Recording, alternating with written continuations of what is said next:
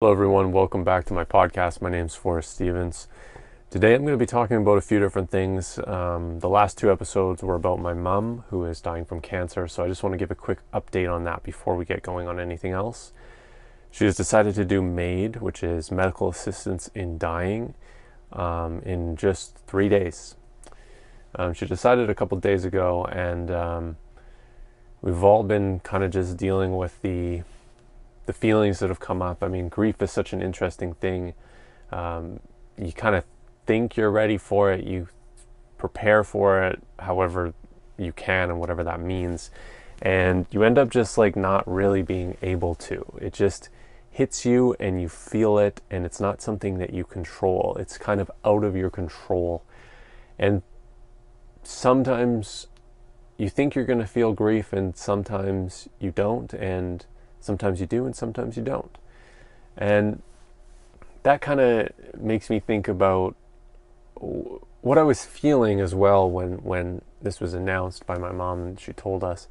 I was thinking about how, and I tried to convey this to Emily, and I wasn't really able to find the right words, so I'm going to try to say it elegantly now, but I doubt it'll come out that way.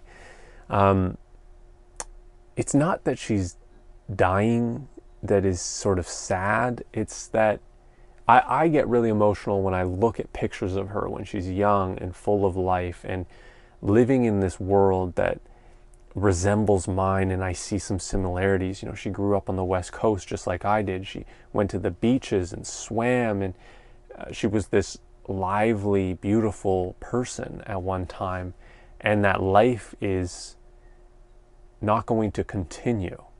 And that feeling is what makes me sad. It's not the fact that she's dying, it's the fact that she was living and was such a lovely person. So I think it's very reasonable not to feel grief when you lose somebody or when somebody dies and you don't know who they are. If you have no connection to who they are, somebody, you hear about deaths, right? And when it becomes numbers, it's another thing. It's another thing on top of it. But you might hear about a death, some actor, some musician, some person that gets reported on in the news, even a friend saying, oh, this person died. And you don't feel grief from it because you don't know them. You don't have a connection to them. You don't know about their life, and they didn't actually mean anything to you. I mean, death happens all around us, and it doesn't make sense for us to feel grief at every moment of death. That could extend also to the death of other beings, not just humans. It could extend to the death of things that don't express like we do, the death of plants. I mean, it doesn't make sense on a human level. It doesn't make sense on a survival level to feel grief at death, at everything, right? But what does make sense is to feel grief at death when it's personal, and especially when it's somebody that you love, and it's when somebody who was good to you, and somebody that was, that they're, it's not somebody that you dislike. It's not somebody that you feel angry at. And there is that opportunity to have a death in the family, even if it's somebody like what I'm experiencing with the death of a parent. It is definitely possible to have a parent who has been terrible to you. And if they died, the grief might not hit you because there needs to be that connection for grief to happen. I really believe that. So there's this idea that I've come up with, that grief hits you unexpectedly, even when you feel like you won't be feeling it. It's not something that's within your control, but that still stems from something. That stems from the feeling that this person was so alive and this person was this person to you. So if that person, for instance, if my parent who was dying was not a good person to me, who filtered everything perhaps through a narcissistic lens, that I wouldn't feel grief. I would feel other things, perhaps. I'd feel maybe possibly guilt. I'd feel sad, but I wouldn't feel grief.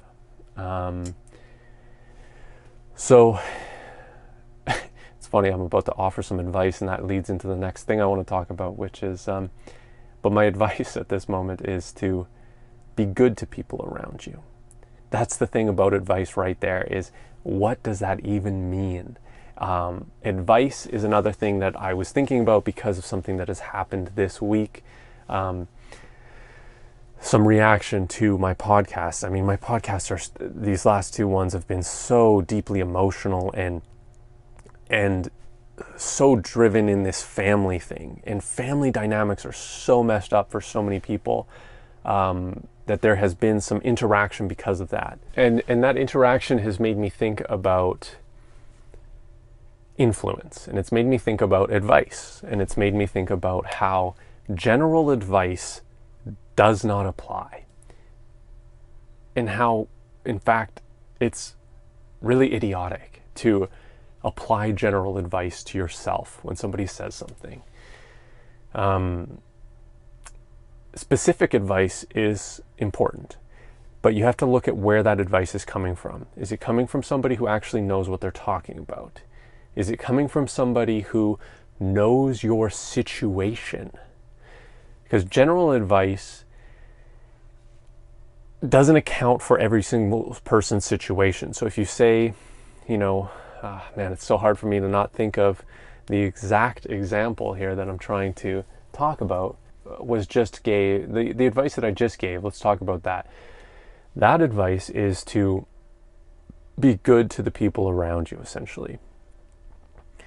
Now, when somebody hears that, if they are a type of person who is narcissistic, they will project that onto the other people around them. It's not about them.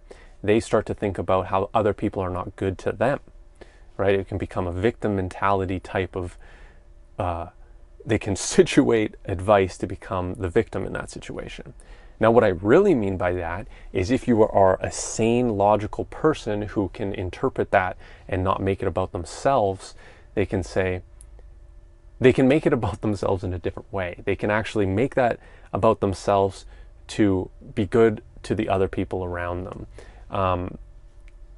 without expectation of anything, and to just, because that's the right thing to do. However, so that's what I mean by advice is very situational. It really depends on who you are and if you're mentally ill or not. Because if you will possibly take advice and make it about something completely different, just as the person who listened to Helter Skelter decided that it was about having to go and kill the person who wrote it. Our minds are these filters that just turn completely sane ideas into completely insane ideas. And the other thing too, that is just doesn't have anything to do necessarily about mental illness, but if you don't actually know what's going on, but you have perceptions of what's going on based on maybe one story or just a lack of information about the entire situation, or your own understanding of what a situation is, if you have developed biases depending on if you think certain people deserve respect just because of who they are, not because of the fact that they're only human and that we all deserve equal amounts of respect. Advice just doesn't make sense for every single person. So, and to even go further into that, that's basically the problem with influencers. It can be very transparent with influencers. It can be, oh, this person is directly getting $1 back for what they say. They're saying, hey, check out this product, and I advise you to go get this product because of this, this, and this, and because I have it. And people will go and do that. But that advice is directly bought and sold. And the people taking that advice are part of a transaction. And they, whether they know that or not, or whether it's obvious to them, or whether it's subconscious, or whether they just understand that to its full extent. But there are also people giving advice who are influencers, or not, just people. I mean, everybody has a degree of influence to the people around them, and they don't actually know what's best for the other person, because they don't know the full situation. But they continue to give advice based on their beliefs. You should go do this, you should talk to this person, you should be this way in life. Why would somebody follow advice unless that is tailored to them by a person that actually knows better than them? A lot of people who are older think they know better. A lot of people who have done something think they know something about something else. That just isn't really the case. We all have to understand that our individual experience is only so much, and that unless we understand fully, and this is the importance and the real power of somebody like a therapist who really actually gets to know the root of the problem, and who uses a scientific method that has been developed by psychologists before them, and theorists, and studies, and all of this, and all of the education that they hopefully hold. They'll be able to filter it through that. And that's what's interesting about therapy, is you're not looking at a therapist and saying, that person has it all figured out, I want to be just like them, I'll listen to them. It's actually the fact that they know what the human condition is like, and they understand cause and effect specifically related to development and the mind, the psychology of our minds. So they have a powerful set of tools to help people, and there are a range of different therapists, some good, some bad, just like anything. But it is possible, if you are honest, and that is so key in therapy. You have to be completely honest, because if you are not, then you're basing all of the advice that you get from them, or all of the knowledge, or all of the information that you get from them, is based off of fundamental lies. There was this quote that I thought was very interesting, and I don't know how accurate it is, but I listened to these comedians, and one of them was an alcoholic who went to this therapist, and he was going to this therapist for 2 years, and he finally quit alcohol, and he was talking to the therapist and said, I'm this much sober, and the therapist said, now we can actually start to work together. And it's because if you're filtering something behind an addiction that is hiding who you are, and it's numbing that part out, it's not allowing you to get deeper into that, then you're not able to actually be completely transparent and actually talk about the fundamental root issues and the truth behind your situation in life. And there are a lot of people who are not honest with themselves. There's a lot of people who are definitely not honest with other people, and they filter things completely through a lens of basically insanity, because to not recognize reality means that you're living in a false reality, which a lot of people are doing.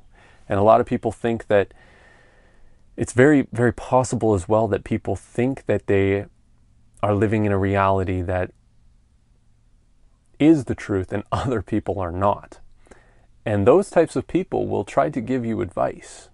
They will try to tell you, not based on a transactional thing like a transparent influencer, or I shouldn't say transparent, but a more obvious type of influencer interaction, but based on the exchange that they receive as well. So there's an exchange with influencers where it's a direct cash exchange for sharing this product or this service and promoting it. There's something else that happens where people will promote things without getting directly paid, because there's an ulterior motive. Like, think about this, for instance.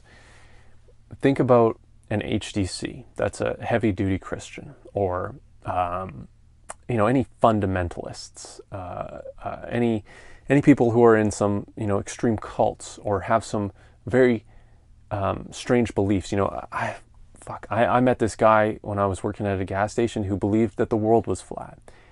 And it was very important to him to try to convince me of that. Now, why? Well, he believed that my salvation was at hand, that if I believed the same thing as him, that the biggest lie that the government organizations were telling me was that the world is actually flat, that he would save me from believing all of the bullshit, right? And so there's a feeling that somebody receives when they think that they've done something good for somebody else. And there's also a feeling when you tell that person that is trying to do that for you, that you're not interested. There can be a reaction of anger. There can be a reaction of spite. There can be an action of cutting that person off, and there can be an action of saying goodbye in a way where you remain powerful and righteous and strong, and the other person, you don't even care what the truth is.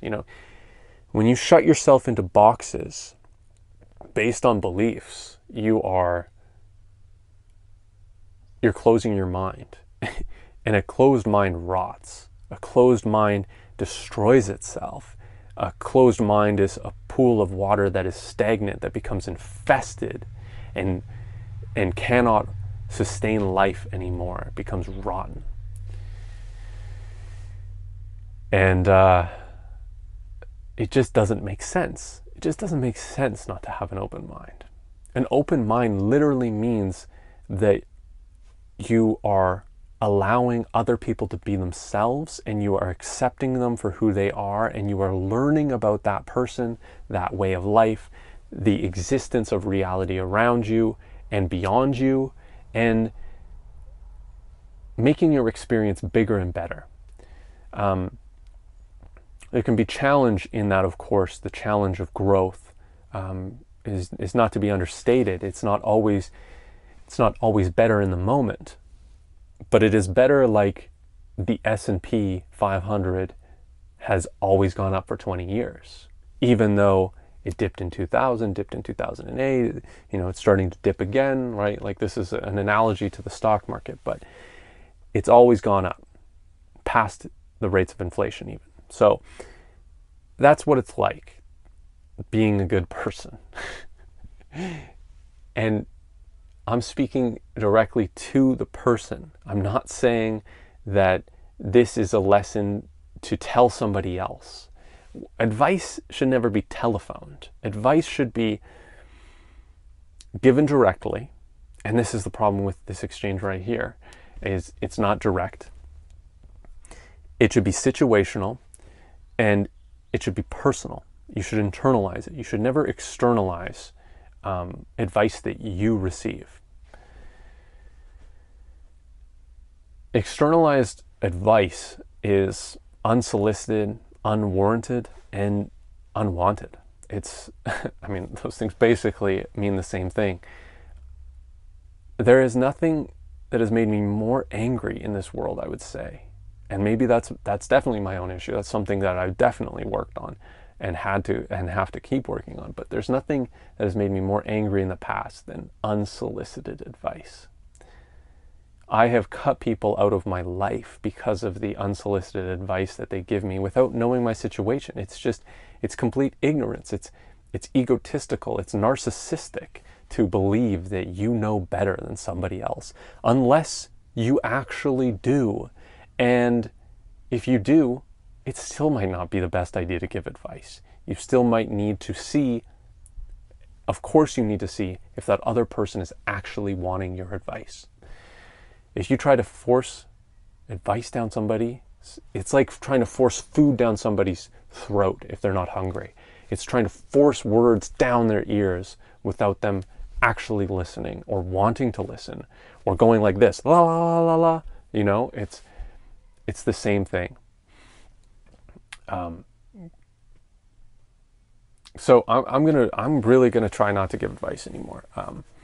You know, I think that's why the fundamentals of all these religions are so basic and so simple. The 10 Commandments, because if there was any more, it would just be, it would become laws. It would become laws of government that are not perfect. And even the 10 Commandments are not perfect. A lot of my talks always go back to these Christian ideologies and stuff, because that is what is in the zeitgeist. It's not because it's personal to me even. It's basically just because it exists at some level for the majority of North Americans and Europeans. But yeah, the 10 Commandments, I mean, what is that but advice? People might knock it up to some higher thing and believe that it is fundamental for you to get into the kingdom of heaven. But the kingdom of heaven, in my opinion, doesn't exist. It definitely doesn't exist beyond life. I mean, well, definitely is a stupid thing for me to put there, but if heaven exists, it's here on earth and it's here inside of us.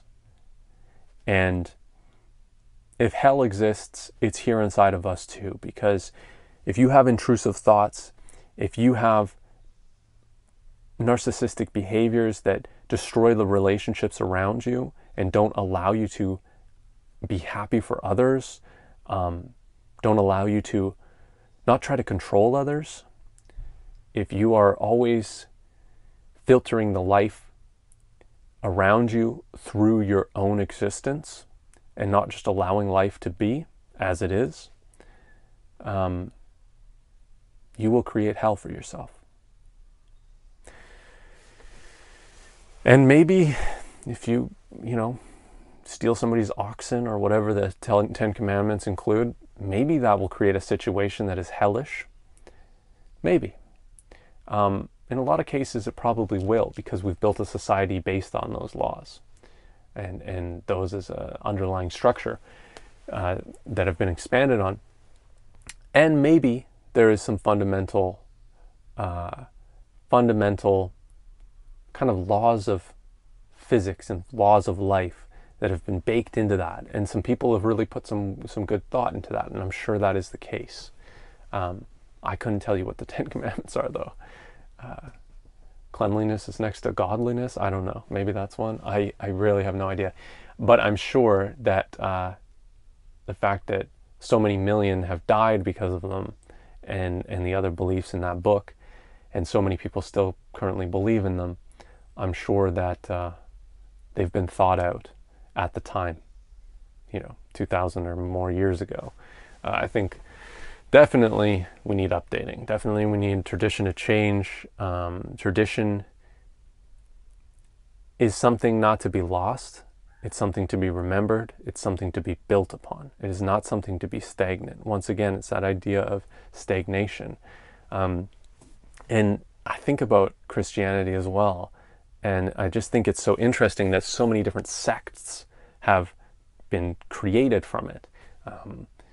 And there's all these really extreme ones, and there's lesser extreme ones that believe completely different things. And they're all based completely off of one ideology that is written in this book. And it is so complex, this book, and it's interpreted by so many individuals that, of course, there's all these different ways of practicing this type of religion. But, I mean, religion is a fascinating thing. It seems very antiquated to me. It seems very outdated. It seems very strange. It actually seems very strange to me to be involved in something like that. Especially after learning more about cults. I've been doing some research into cults and just seeing how destructive these worlds become when people gain so much power. And 99% of cult leaders are narcissists. And I would say probably about 20% of people could be labeled clinically as narcissists. I'd say it's probably the 80-20 rule. And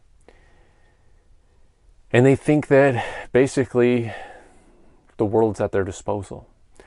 And they're either good at manipulating people or bad at it. And they either end up dying in a mansion because of all the manipulation they've done successfully, or they die all alone because of all the people they've pushed out of their life because of their hurtful behavior.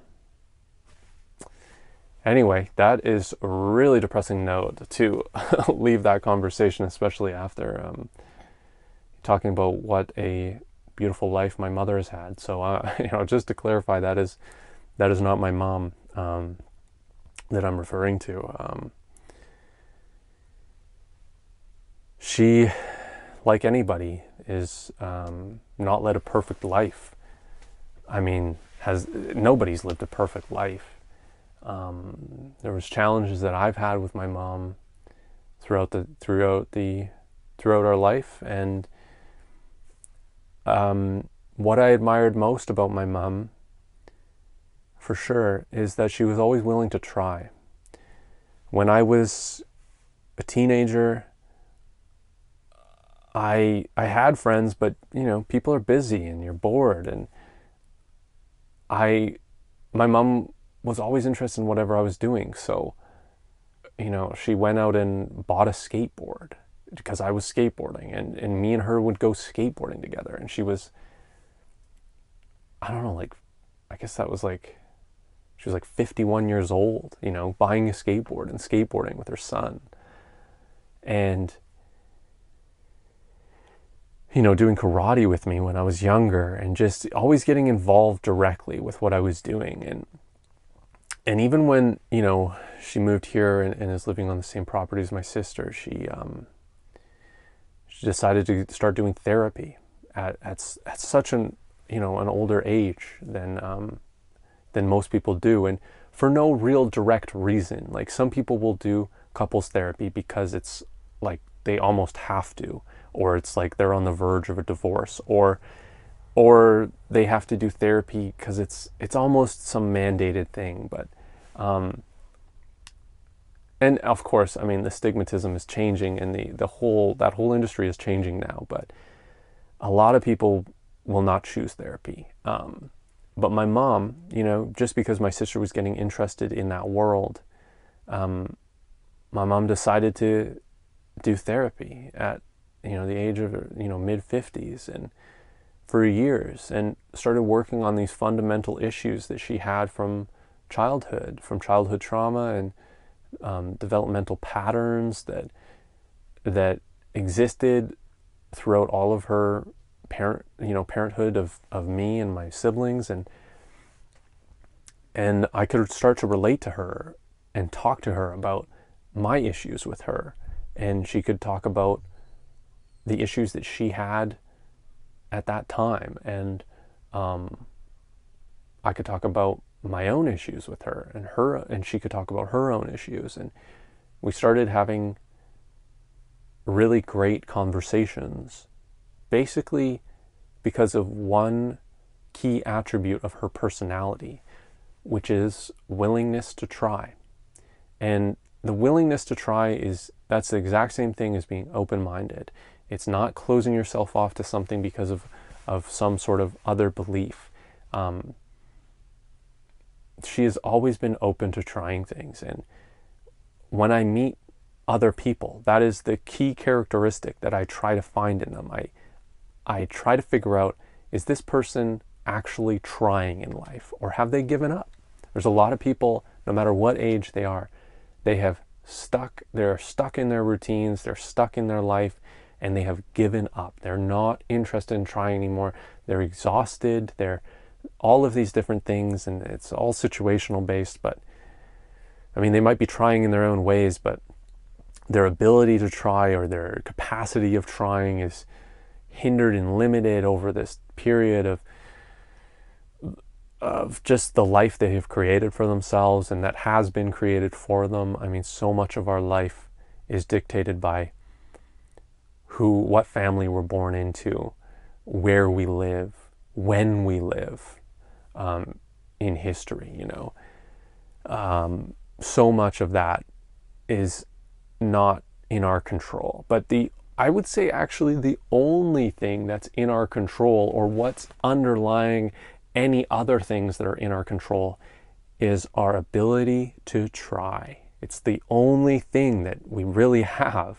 And it relates to all these other aspects of life that are so important. It's the only thing we have is the willingness to try. And actually trying. Not just the willingness, but actually putting in effort. Not somebody telling you to do something, not somebody advising you based on fear and guilt and having to do something and this is the way. None of that. No tradition, none of that bullshit. You have to be trying because you want to. It's your own decision. And it's actually, I mean, it can come from a selfish way. It can come from an unselfish reason. And basically it's both. Because when you try, you're trying to better yourself in some fundamental way. And that is good for you, and it's good for everyone else in your life. And the less you try, the worse your life will be. So that's it. I mean, I don't know. This fucking podcast is ripping and roaring at this point, and I'm gonna end it because I got a lot of stuff to do. You know, I got 3 more days with my mom here before she has, you know, there's a time and a date when she is going to die that we know. It's very, very interesting. It is unlike any experience I've ever experienced. And it's very interesting as well because we started this trip with having to go to the vet and putting Ronnie down. And this is the first time I've talked about this on this podcast, actually. I realized that. It's not something I felt like talking about. It was something I was just constantly exploring and figuring out how I felt about it. At the time, I felt just overwhelmingly sad and crying and grieving and really being there with him as he was, you know, put down. And he was so sick at the time and just on the edge of life, really, by the time we got him to the vet. But that was the beginning of our trip. And now the end of our trip is going to be with my mom dying. So it's very interesting. I don't know what that's about. You know, I used to have these strong beliefs that there's no coincidence, that, you know, everything happens for a reason and all of this, but I think the reasons are, I think we give things reason. I think after the fact, I think we develop enough reasons for it to exist because the world only has one way to ever be. If we believe in quantum physics and quantum reality, the world has the universe has endless ways of becoming and being. But in reality, it only ever becomes one way. And, you know, that comes down to fate and free will and all of these things, but ultimately, it only ever becomes one way. And we only control our ability to try. So I don't know if it means anything, you know, beginning and end, you know, 2 deaths, 2 very important and personal deaths. I know Ronnie is a cat, but very personal, very much in our lives, every single day. And Emily and I actually really changed our lives to look after this cat. And we're in this motorhome over here on the other side of the country because of the cat. And we only ever got into the van because of the cat, because it wasn't as simple as flying with him.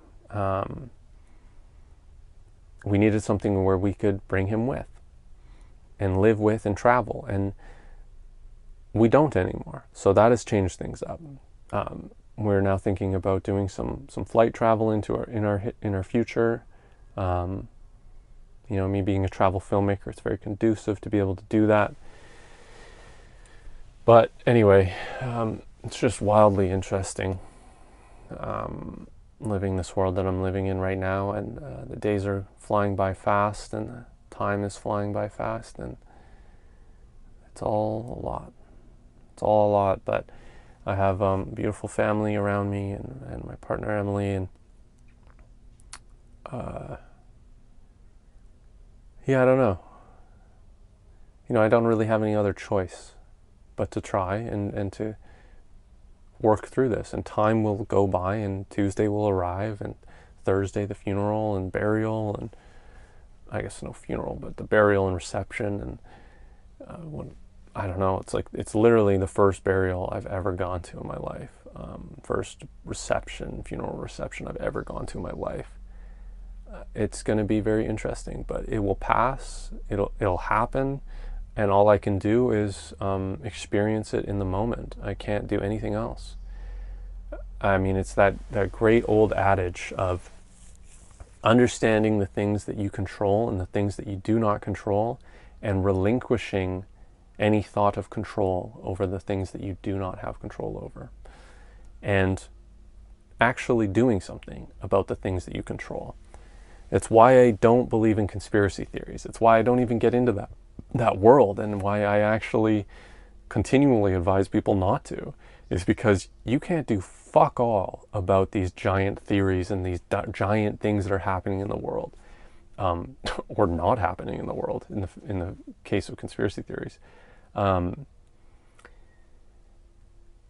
You have no control over them, and while you care about this family, for instance, like the Clinton family, you care about that family more than the family around you, if you believe in these conspiracy theories about them, or the Gates family, or all these icons, all these giant pillars of industry and political presence, and all this.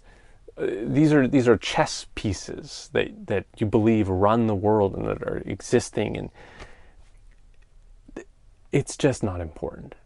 Look at your own family. I mean, once again, I'm offering advice here, but I'm talking to myself more than I am to you, and I think it is important not to be wrapped up in things that you do not control, and it's better to focus on the things that you do control. And it's also just important not to try to control things that you have no control over. And other people, you have no control over other people.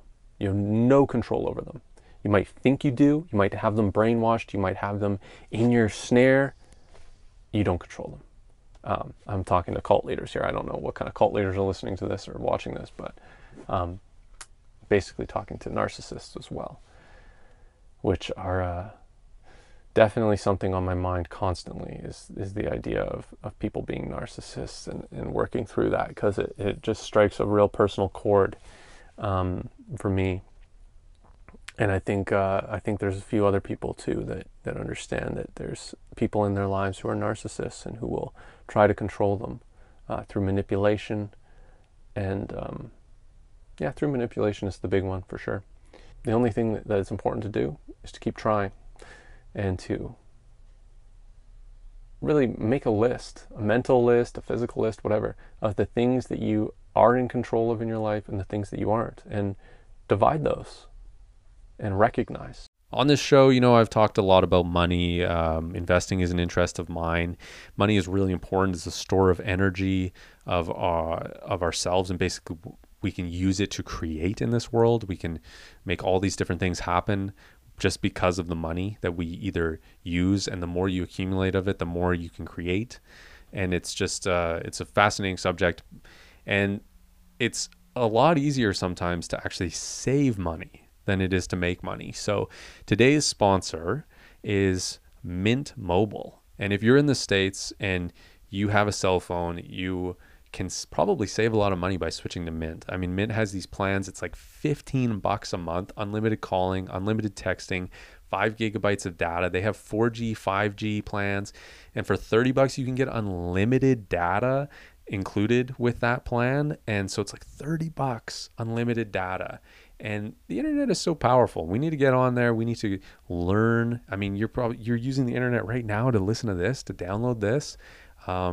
It's important to have, and you might be able to save a ton of money by switching to Mint. So check out the link in the description for Mint Mobile, and we get a kickback here. We get a small commission, so it really, really supports the show. It's super, super important to feel like I can actually do this and make a little bit of cash, this podcast. So it's going a long way, and it's really important for you to save money as well. So if you are spending too much on your mobile, go at least check it out. See if the coverage is good for you, if the service is good for you. And basically, it's a smart business as well. What they've done with Mint Mobile is they've basically done what more and more companies are doing to save money and to pass it on to consumers, which is not have a retail store. There's a lot of empty shopping malls out there in the world now because there's no need for companies like Mint Mobile to have a cell phone kiosk in the mall or whatever storefront. And so they can pass those savings from not having to, rent and lease that space, not having to employ those people working there. They can employ people in a more concentrated fashion so they can have less employees and serve more people basically. And they do it all online, all through the internet, and the customer service is supposedly pretty good still. That's the other thing too, is you don't want to like lose things by switching to Mint Mobile. So I would just recommend checking them out, see if it's a fit for you. Basically, when I ever have a problem on my cell phone, I'm calling them anyway. I'm not going into a store. That's just, you're just looking to get upcharged basically by going into a store anyway. So check it out. Links in this description, like I said.